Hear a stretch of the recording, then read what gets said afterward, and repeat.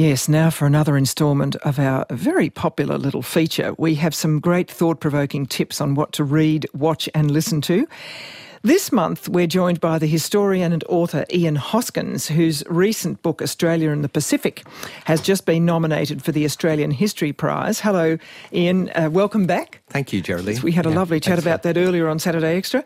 And Jenny Gordon is also ready with her tips. Jenny is an economist and an honorary professor at the ANU in Canberra. She's also a non-resident fellow at the Lowy Institute. Hello, Jenny. Hello, it's lovely to be on. Now, just let's start with what you're both reading. Now, Jenny, it's a bit of a blast from the past from you. You're recommending we dust off our copies of The Lucky Country by Donald Horne. Absolutely. Yes, it's sort of a sad circumstance. I was cleaning up my mum's home and I found my dad's old copies of The Lucky Country and also The Permit, which is well worth reading as well. And I was taking them over to Austria for my nephew to read because he's into all sorts of interesting books. And I started reading it on the plane and I went, I have to finish this.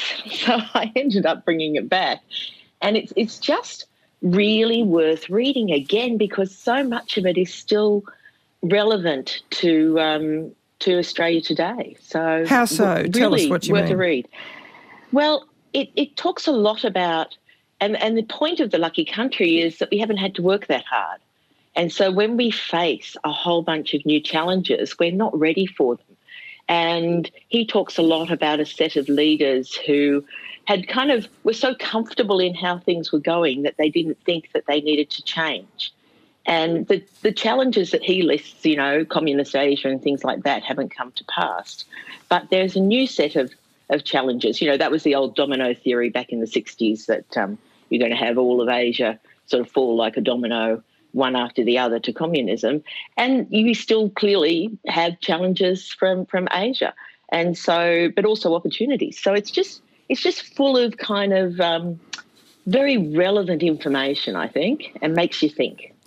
And you suggested to our producer that we're at a point where maybe the Australian people did deserve better from our leaders, business leaders and political players, as we face a sort of pretty huge time in our history. So I thought that was what was sort of quite thought-provoking, Well, I think some of the lines is that it sort of goes in, it's a first-rate country run by second-rate people.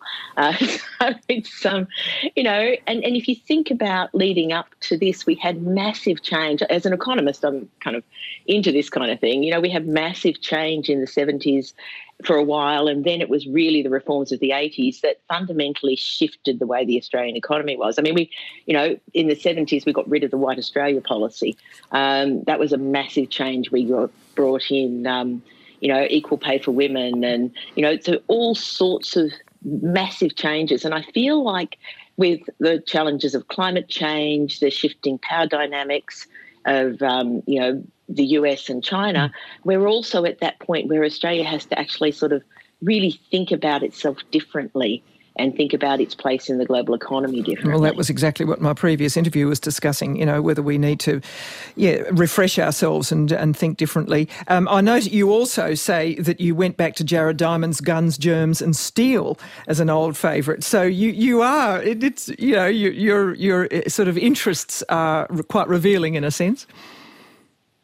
They are rather. And the last interview was terrific too because I actually was very lucky and had an office next to Bob Putnam back in the Centre for International Affairs at Harvard a long time ago when he was writing his seminal work on Italy.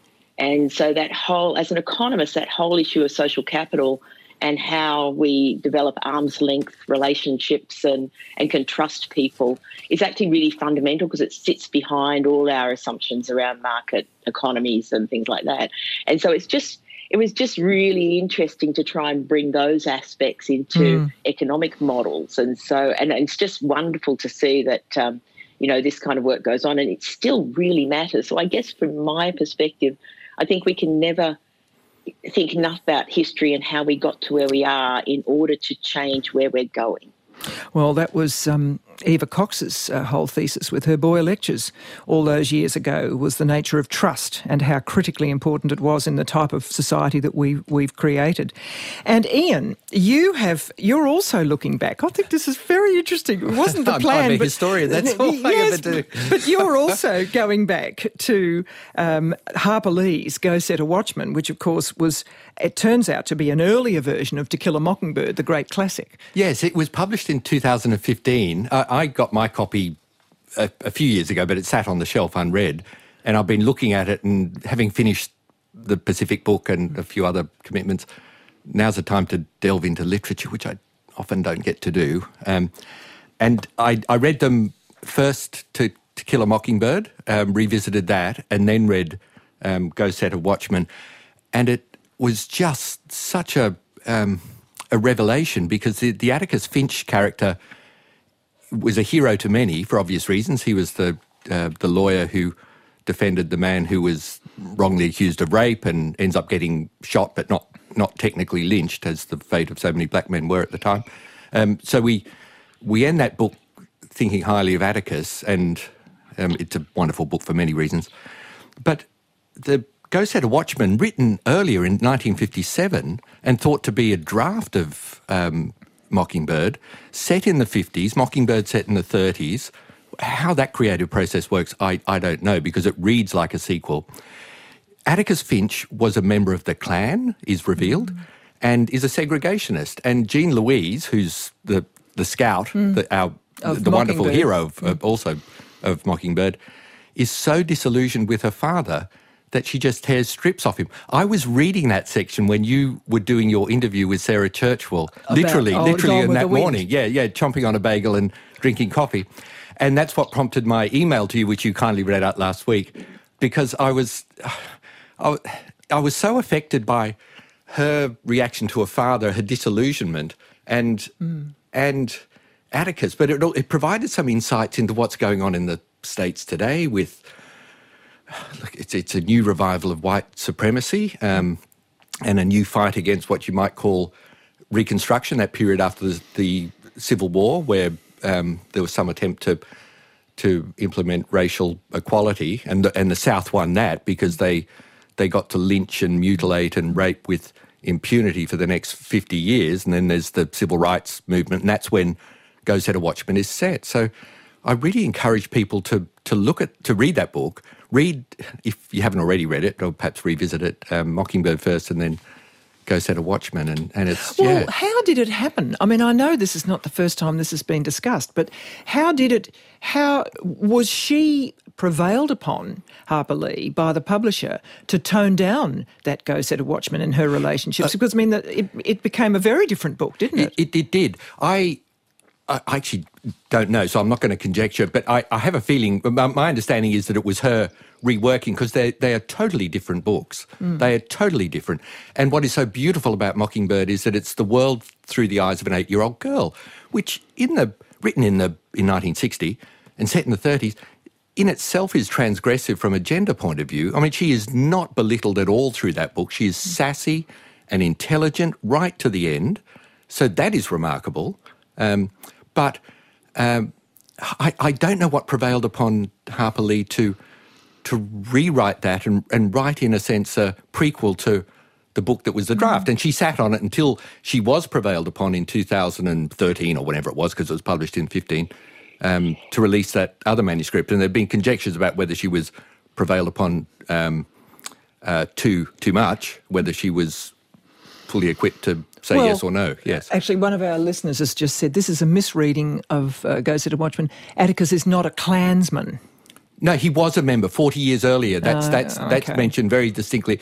And there's no doubt about that, is there? Yeah. And he puts on a hood just to see what they're doing. He joins just so he can get an insight. But he's on the Citizens Council in the 1950s. And I can read a very quick extract. This is Atticus to Jean Louise in Go Set a Watchman. Have you ever considered that you can't have a set of backward people living among people advanced in one kind of civilization and have a social Arcadia? And there are worse sentiments there. So it is about segregation. There is one group of people who are below another. Now, he believes in the law. He doesn't believe in lynching, and hence his earlier defence of... his advocacy. Yeah. We're based in part on Harper Lee's own father, who was a lawyer in the 1920s and defended black men who were subsequently lynched. So, yes, there's very little doubt that Atticus is a segregationist, and he was a Klansman, not a murdering Klansman. In fact, and Sarah Churchwell, there was so much to talk to her about, but she does point out in her book that actually some of the people who were very strong abolitionists actually didn't want to mix, though, with people of different colour. So this is a very interesting sort of, I don't know, subtext of the whole discussion in America, which is terribly delicate. It is, but I keep seeing images of raging white mobs with men with guns and nooses out front of the Capitol building. There was a noose there on January 6th. There was. And their great-grandfathers are the men who looked at the camera with a body swinging in the breeze behind them with impunity. That's the connection I'm making. So maybe there's progress. Yes, okay, all right, we'll go set a Watchmen. Go back. I haven't read it yet. Now, listening, let's get some picks for what to listen to. Now, Jenny, I think podcasting is your medium of choice by the sound of it. What have you been enjoying? Yes. There is so much good stuff out there. I'm waiting for Matt Bevan to do another Australia, America, China, Russia, Are You Listening series. I don't know which one's coming next, but they're always well worth listening to. I think all many of your listeners, because I know you have such a great interest in foreign affairs, would already listen to Darren Lim's and Alan Gingell's Australia in the World. Yes, I think that they haven't put one out for a while. I'm a bit annoyed with them.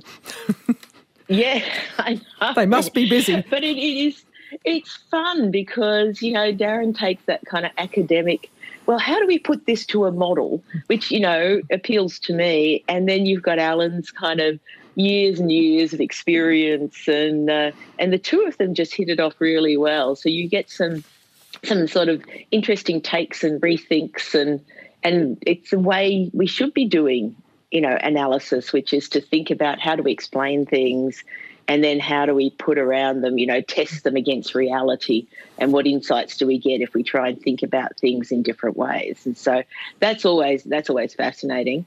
And can I add another one, which is a really fun one by the BBC? It's by Greg Jenner, which is You're Dead to Me. And so he did Horrible Histories. Oh, yes. And so he now does, it's just... You get these little snippets, well, quite substantial periods sometimes in history that I don't know a lot about. The Australian education system wasn't long on, anything other than Tudors, I think. But anyway, it's really great because it's always interesting and they do it in a fun way. And I must admit the comedians are better at the pop quiz at the end than I am. Yes, it pairs a comedian with an academic expert, doesn't it? Academic expert. Yes, that's right. And what about you do suggest also the economics-themed cautionary tales? Oh, yes, that's a fun one. People should definitely get onto that one. So Tim Hartford is a well-known economist and it starts off because he loves disasters. And so trying to explain why disasters actually happen. And some of them are quite amazing. There's one where a whole dance floor collapsed and then you go back and work out that somebody decided that the particular bolt, the way it was designed, couldn't be built that easily, so they sort of did a makeshift change. And it's a tiny change, and yet that tiny change put that whole structure at risk and it actually fell down and killed quite a lot of people, which is very sad. But it's about getting back to what actually was the thing that went wrong in this and what's the cautionary tale part of it is. Usually it's not the obvious that you think it is. Usually it's something else that is actually fundamentally behind what's gone wrong. So that's a great one to listen to. Actually, one of our listeners has just come in and said, the choice of reading this morning reveals possibly a little bit of laziness. There's always good reason to read old classics. I could name many, but really there is so much writing reflecting the modern age. This is Gavin. Thanks, Gavin. He you both Again, do. I'm a historian, you know, and I'm always playing catch-up. Okay, now what about you listening? I'm intrigued by your choice, Ian. It's big, it's certainly atmospheric, and it features an Australian singer. Here's a little taste.